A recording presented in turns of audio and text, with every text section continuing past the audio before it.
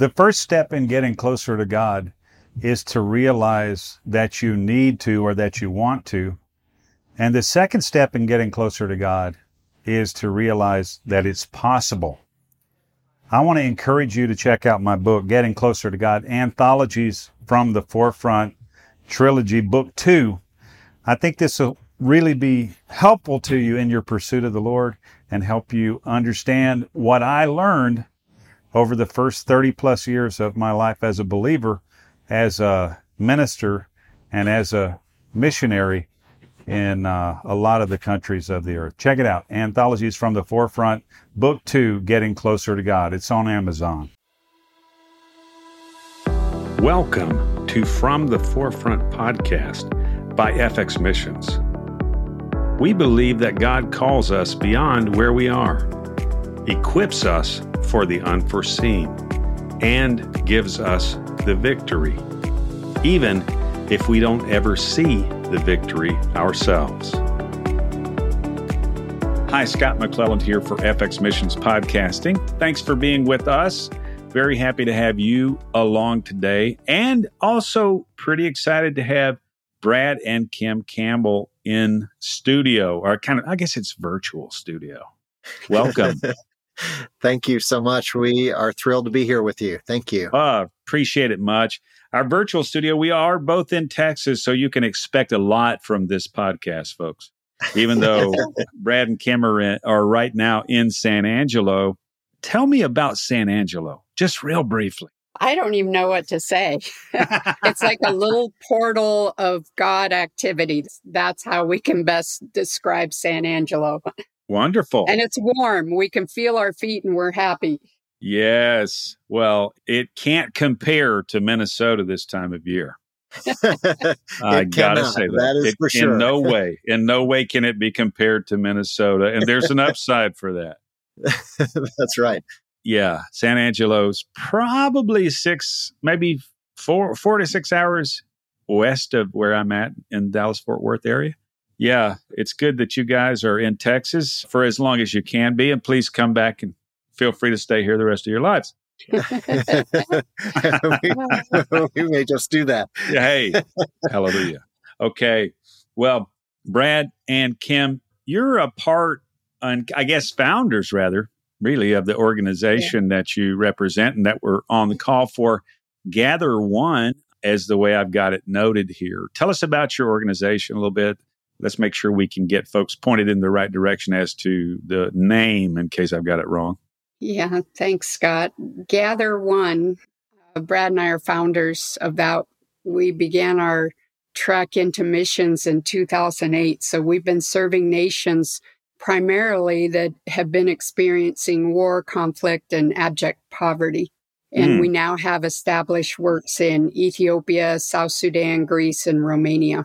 And what we've seen, Scott, is just Jesus bringing transformation supernaturally by us offering ourselves as his love, going into nations that have been on the extreme end of conflict.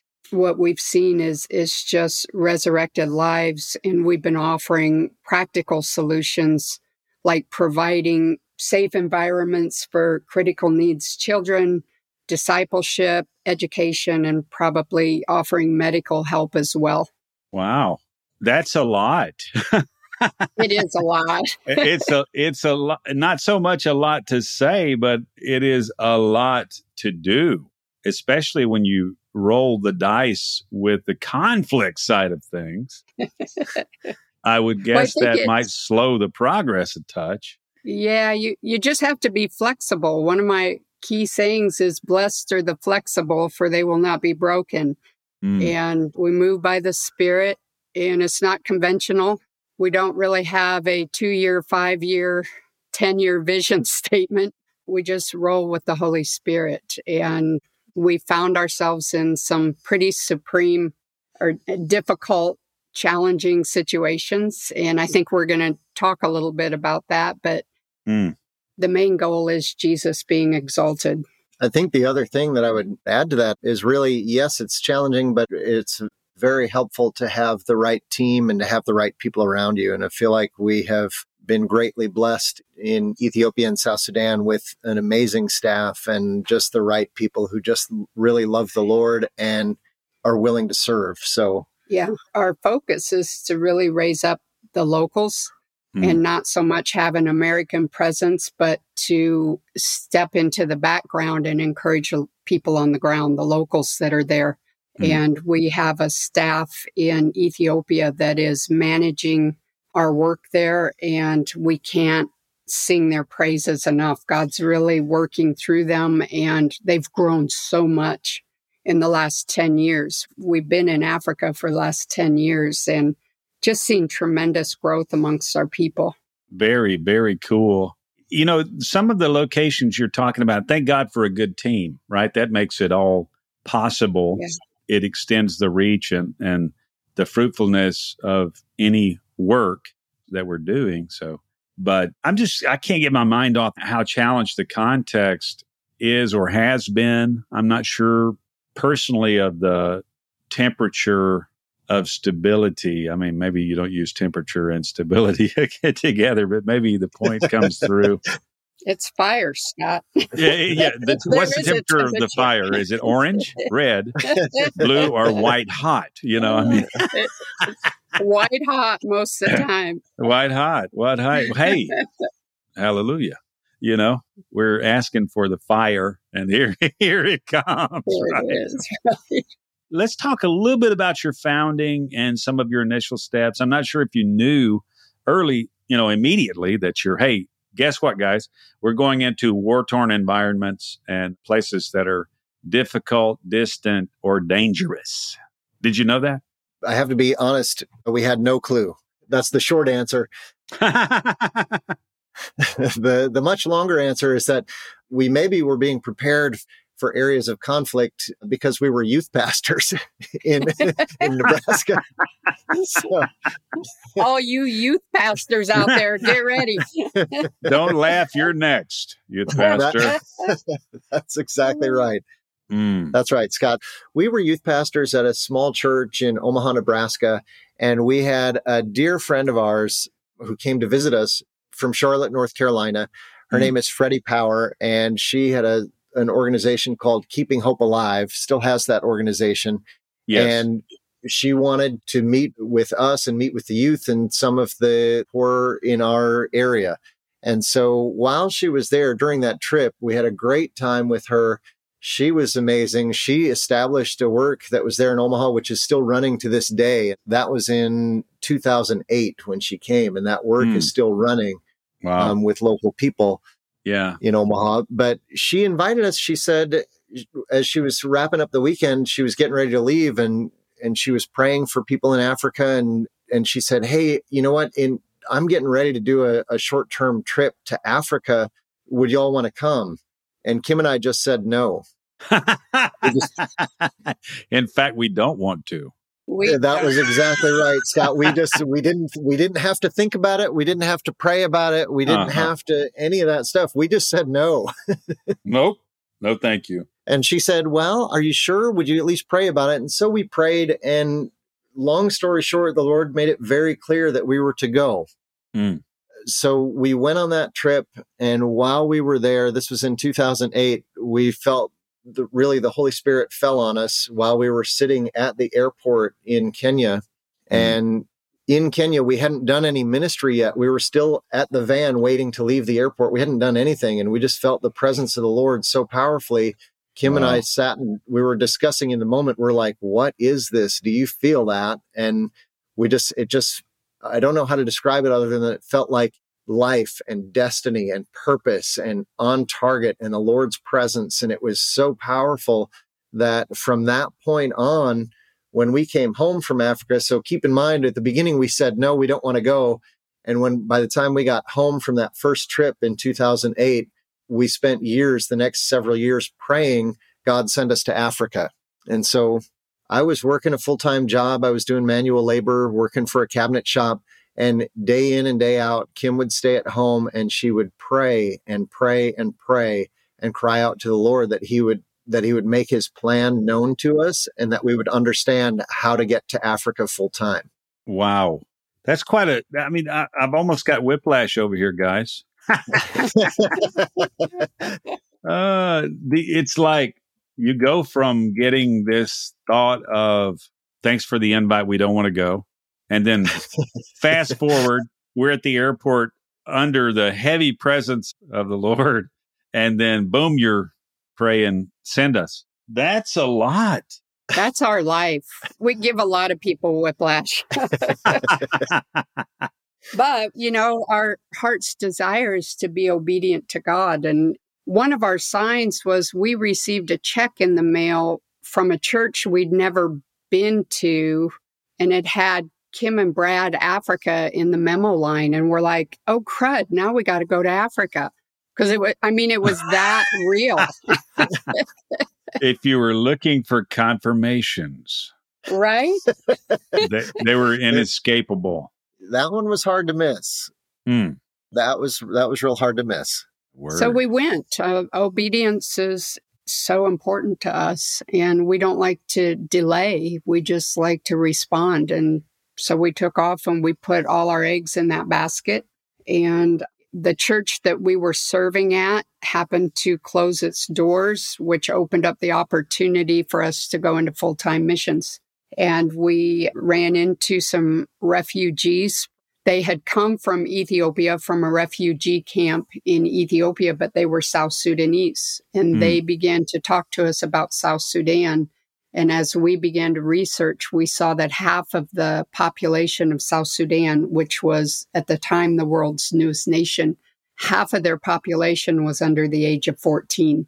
And we knew that we could go in and shift a nation into the hands of God with those kinds of statistics. So we just packed up, and Brad took a discovery trip to South Sudan. And when he landed on the runway of Malakal, South Sudan, he was in a plane with another guy, and they landed on the runway. They were actually sacrificing a bull on the runway. And that was his welcome into the land. My word. It was pretty crazy. He knew he wasn't in Kansas anymore. Yeah. Or Nebraska, for that matter. Or Nebraska. Yeah. Just to kind of, reiterate here a touch, there's this something going on in Africa. You meet this refugee. By that means you get visibility to South Sudan. And so there's a discovery trip. What's going on with this sacrificing of the bull here? Is it a witchcraft thing, or what's going on? To be honest, I'm not sure what that was all about. What happened was, it's not like in the US where they open up the door and then you're on the little jetway, and then, you walk through this little thing and then you're in the airplane terminal. They let you off. You walk downstairs immediately and you're walking across the tarmac to get into the building. Mm-hmm. And while I'm doing that, I was noticing there were military dignitaries lined up. There were men of rank that were lined up on the tarmac, and they were saluting. So I think there was someone of governmental importance that was on the flight with me that I didn't know. And I'm looking straight ahead towards the military personnel lined up. And then I just looked to my left because there was some commotion. There was some movement that caught my eye. And I looked down to the left, and I saw some men with bold legs tied up, and I won't describe in detail what I saw.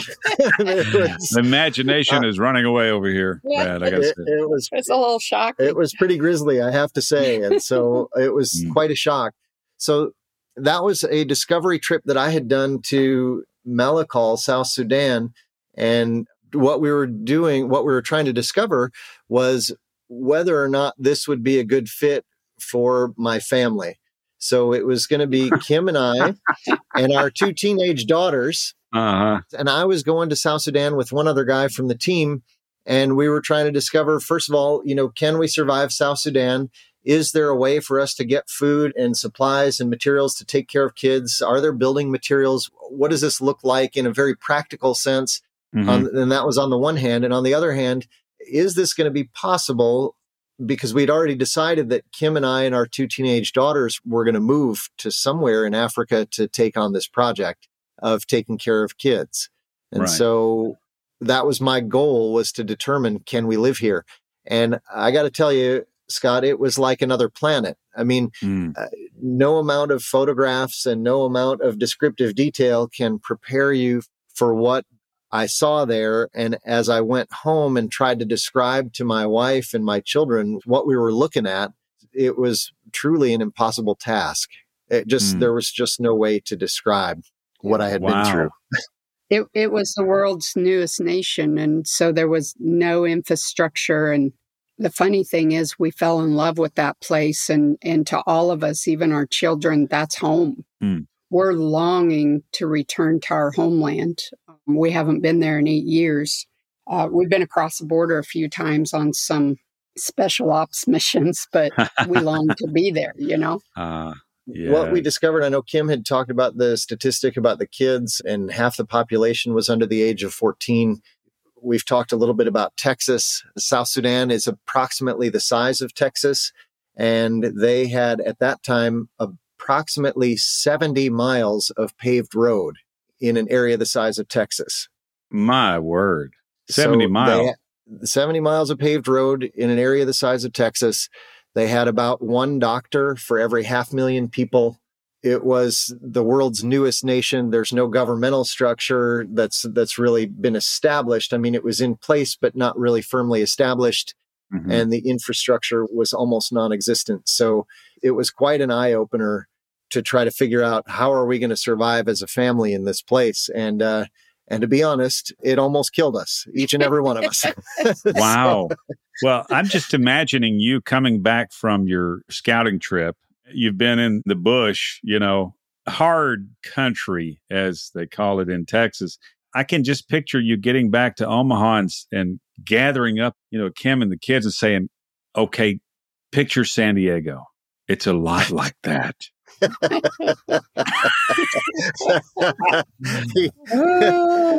That's why they all agreed to go, Scott. That's how they said yes. That was what they call salesmanship, Brad. Your salesmanship kicked in. Yeah, San Diego, let's go. No, sorry, I'm being silly, as you can clearly note. But yeah, you were a great salesman. We're just going to say that, Brad. You ended up, you got over there, and at once life was hanging in the balance. Yeah. You guys got a thick ream of stories for there. And it's going to probably take more than one podcast to unpack everything we want to talk about. But I do want to get certainly the highlights. Talk to me a little bit about the situation with the children in South Sudan as you found it. They were beginning to repatriate the refugees back into South Sudan. So we wanted to get there and get established. And we wanted to focus mostly on critical needs children. There were a lot of orphans in our area, a lot of street children. And we went there wanting to bring the hope of the gospel to our community. And our first 6 months there, both our daughters got sick with malaria. Brad got cerebral malaria, and we had to evacuate him out. And my daughter and I stayed so that we could host some teams. It was at that point of consecration in the fire, if you will. I never intended to be in South Sudan alone without my husband, and God just showed up. And it was almost as if Brad paid some identificational intercession. And we began to see people miraculously delivered from malaria, from all kinds of sicknesses. We had street children coming in and receiving the gospel and giving their hearts to the Lord. And things were growing. And then when Brad evacuated out and we went home a short time later and we came back, everybody in the U.S. was saying, why are you going back there? It almost killed you. And then when we arrived, the Nationals said, oh, you're just like us. And they welcomed us into their community. And we planted a church in our front yard that was actually hosting the tribes of our city. We had Nuer, we had Dinka, we had Shilluk, we had some people from the UN, and we were all gathering to worship the Lord when the war came upon us. And that's a whole nother story. Yeah, right.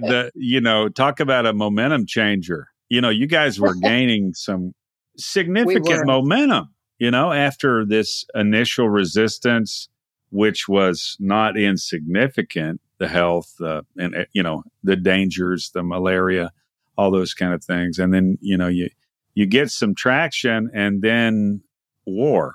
Yes, we had tremendous traction going, partly because people had so accepted us in the community. And that was because we had suffered with them, we had suffered like them, and we came back and we didn't have to, as they saw it anyways. So we were finding ourselves with tremendous governmental favor. The government knew that we were taking care of kids. They were trying to get us to take care of more kids and to help them with programs for children that they didn't have funding for, they didn't have staff for. They were trying to get us much more involved in the community, and they were willing to bend over backwards and do what they could to help us to move forward because we were agreeing to help them. We had a tremendous amount of traction. We had a lot of things happening. As Kim said, we had a church in the front yard that was very active, and it was a momentum changer for sure. In December of 2013, we had been in the U.S. for a couple of months. And December 5th, 2013, we arrived back in South Sudan. We arrived in country, and we were in Malakal. And on December 15th, that same year, just 10 days later, a civil war erupted in South Sudan between the tribes. And so as Kim is talking about having the different tribes gathering for church in our front yard, it's really a lot more difficult and complicated than you might think to have people of different ethnic groups meeting together in Africa for a common purpose. And so as we were praising the Lord in our front yard, it was amazing and it was powerful. And then there was this tribal war that erupted in the capital city of Juba, South Sudan. Yeah. And by Christmas, the military forces had turned on each other in our city.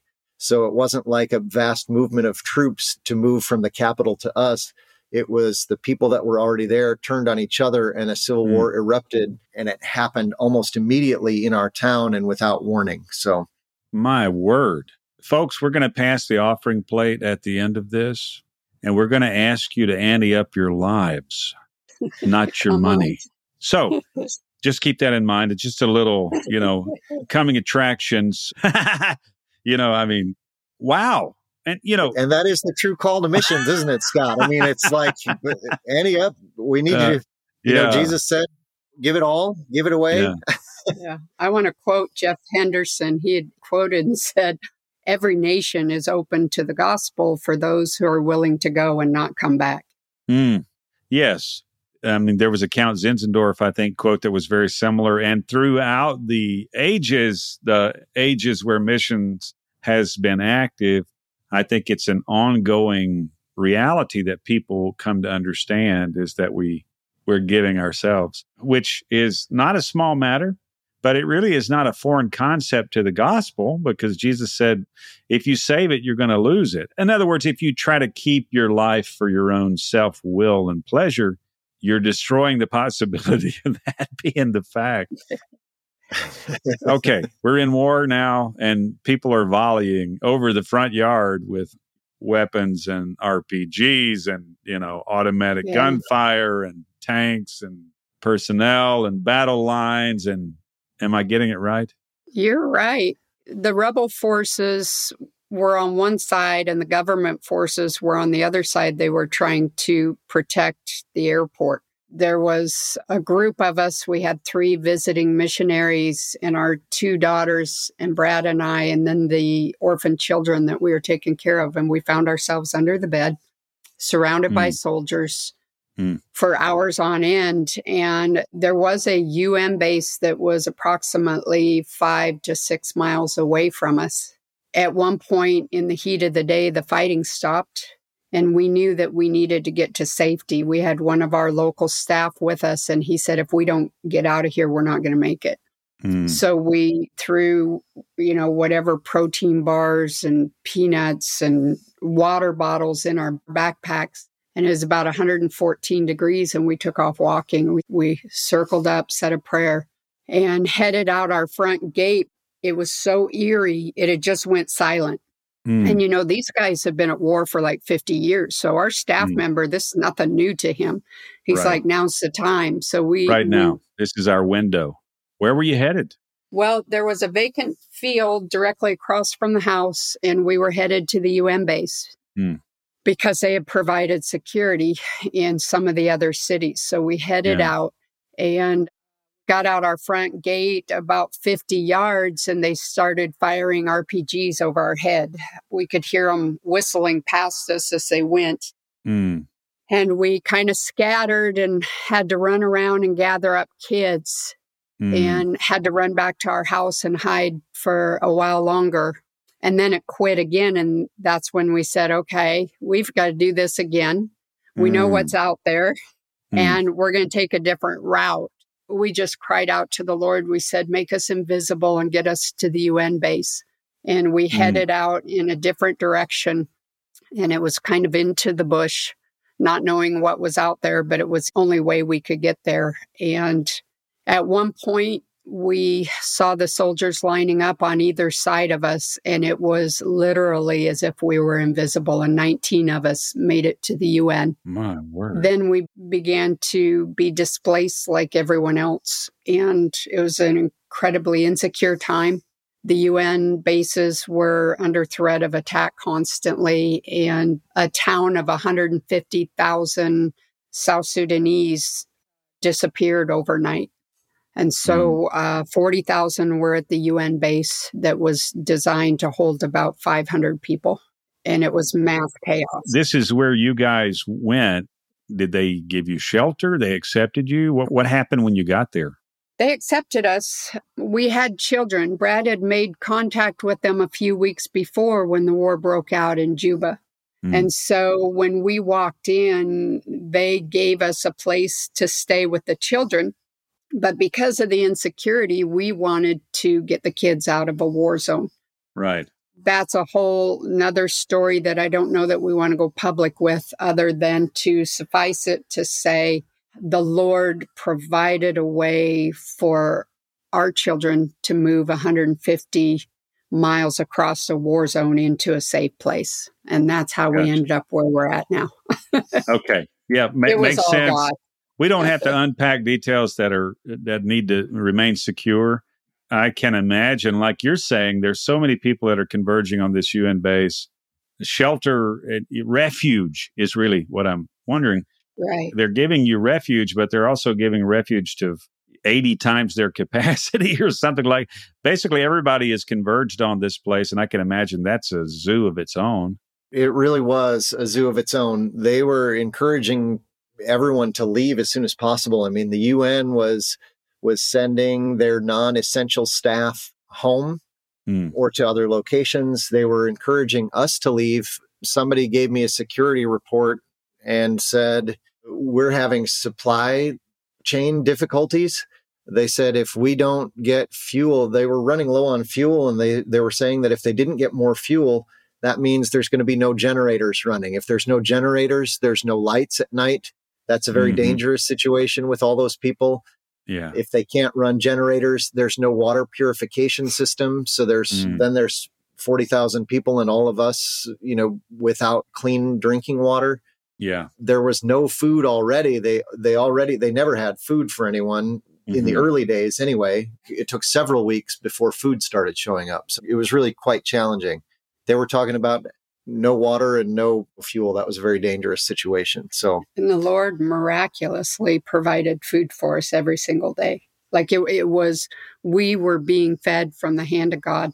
And at one point, all the tribes came in there. So there was a huge security risk. And the UN actually came to us. This is how strongly God was moving. They came to us and said, look, you're Christians.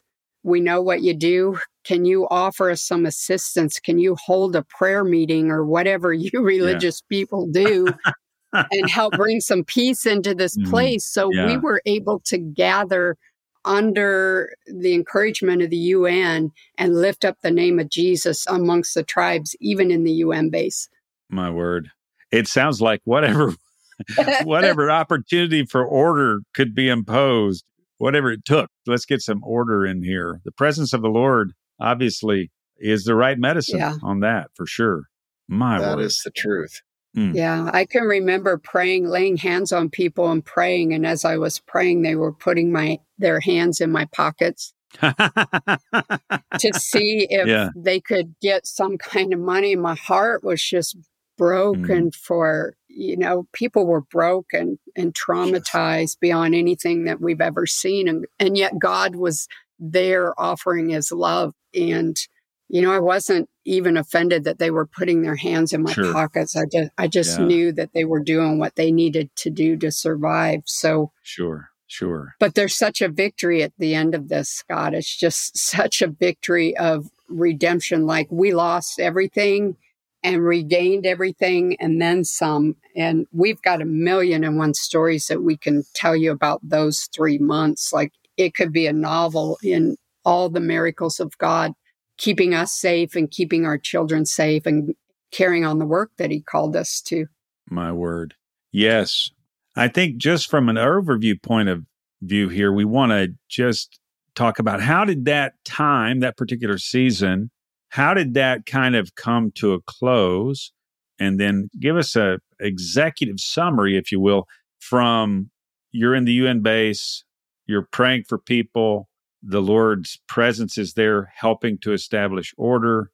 It's chaos, it's war, it's open conflict, and life is under threat. Give us the fast forward from there. In what year is it right now? This is the end of 2013. It's Christmas time, 2013. Okay.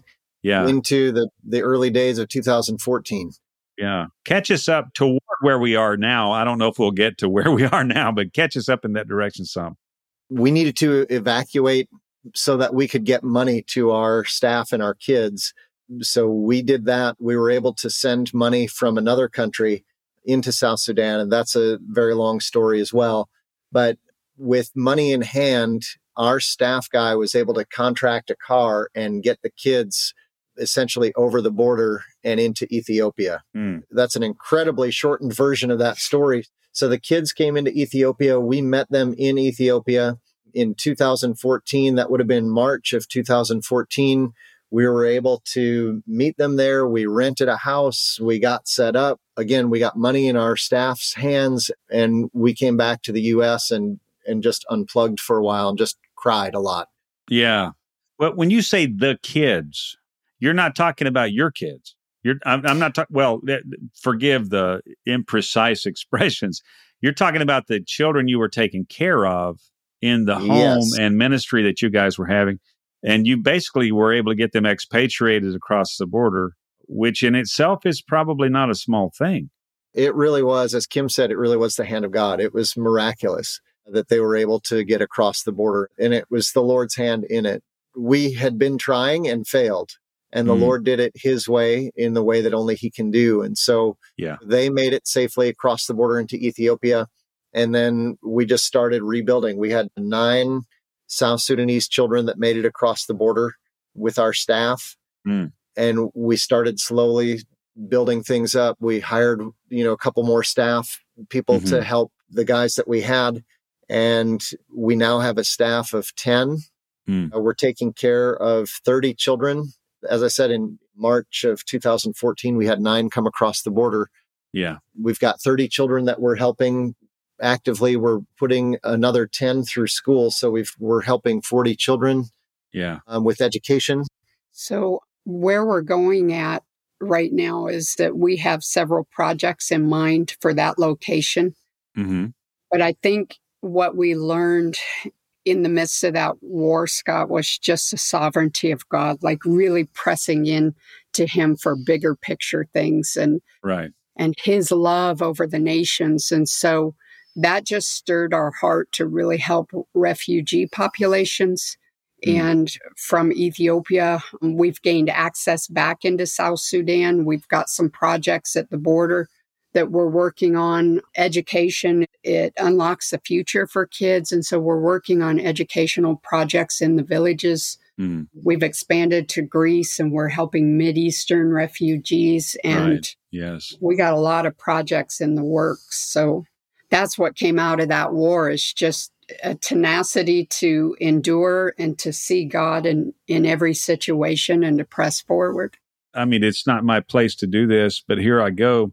I want to thank you guys for your resilience. And obviously resilience, it comes and goes. Obviously, ultimately, it's a decision we make, right? In peril, or we're challenged, or the progress we made is lost, or all of those kinds of things. Ultimately, we decide, you know what, we're going to keep going in this direction. You know what, we're going to double down. You know what, we're going to go all in even again. So I want to thank you guys for being resilient in the face of some pretty sturdy resistance. I got to say, that wasn't like, hey, I've got a migraine, I don't know if I can go on. It's not your norm. And of course, I joked with you guys about this when we met a couple of weeks ago about the book. Anyway, I just want to, I would be remiss if I didn't throw that in there. But remember, you don't have to write 30,000 words in one sitting. You don't have to do that. 1,000 words a day. That's all. 1,000 words. Yeah. Anyway, so I think the quality of your example doesn't need to be lost. The quality of God's faithfulness and the story that you had to tell doesn't need to be lost on future generations, unless they'll find their way to this podcast and they'll get zipped up. But having that in writing would be something of a treasure. So I'll leave you alone about it. But thank God for his faithfulness demonstrated in your situation, and what a story you have to tell. Now, obviously, your story is not complete. You're working, you're planning, you're preparing, you're working in multiple contexts now. And there's somebody listening that's thinking, you know what? I've been wanting to do something in missions. I think I'll go to Maui and check it out. No. I mean, I believe that there are people that this message is going to get to who should be involved in what you're doing. So we are going to make it really clear how they can get in touch with you and more information about what you guys are up to. But I'm just thinking that we need to consider these things for ourselves, right? What's the Lord saying to us? And, the person who challenges himself, as my one friend said, is the one who ends up with a story. That's a great word right there. The story is equal to the challenge. Sometimes we were saying, oh, I got a hangnail. It was so hard. That wasn't much of a challenge. We don't have much of a story. But I think what we're offering here, guys and ladies, is a story. Come get your story. Come on out. Get a story. Amen. We're really looking for laborers to join alongside of us. Brad and I are, we're mom and dad, and we're looking, our mission statement is finding lost sons and daughters and bringing them home, because family is such a core value to the kingdom, and it's such a core value to us. Yes. And so we're looking for people that want to gather along beside of us and go into these places of high risk. For some reason, we thought safety needs to be primary, and love is far greater than safety, is far greater than discomfort. And what we have to offer is the love of God and the gospel of Jesus Christ, the greatest treasure in all of the earth. Why wouldn't we go? That's the question, is why wouldn't we go? Yes. I think also, just in a very practical sense, I just want to draw attention to kind of the early part of our story, which was so much focused on prayer. Kim spent day after day after day in prayer. I would encourage anyone that has felt the call to missions, or who's had a desire to honor the Lord in missions, but not knowing how to get started, and how do you find the right organization, and how do you begin, and all of that stuff, that can be very overwhelming on the front end. Yeah. But I would encourage anyone to pray. Spend your time in prayer, seek the heart of the Lord, and be faithful with what he's showing you, even if it doesn't seem to make sense. What we found is that if we're asking the Lord a specific question about what we need to do, and he's not speaking about that, but he's speaking about something else, listen to what he is saying and be faithful with that thing, because he will get you where he wants you to go. So it's really step by step, putting one foot in front of the other.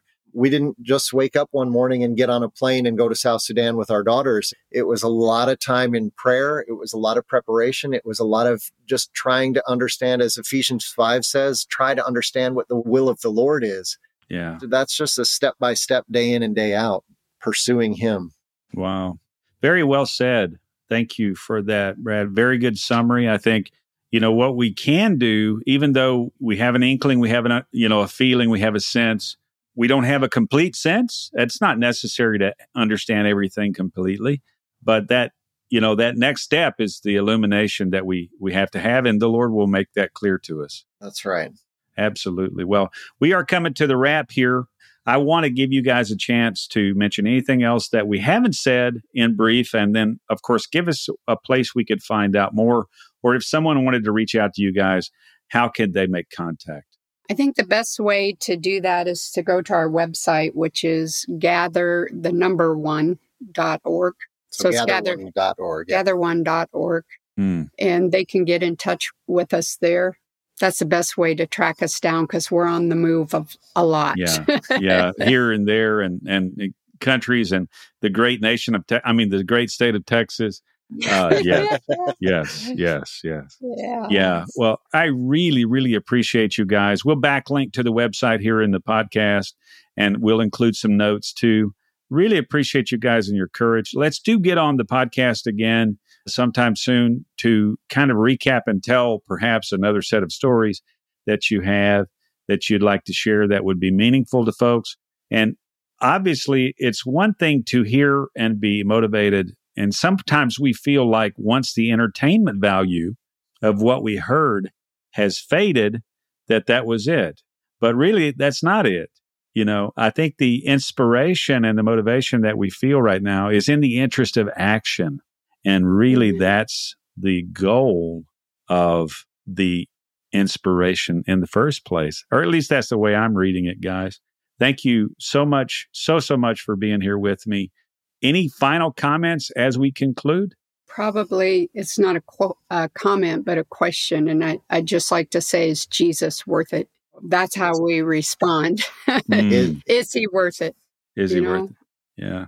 We just want to go as far as we can go with what he's given us.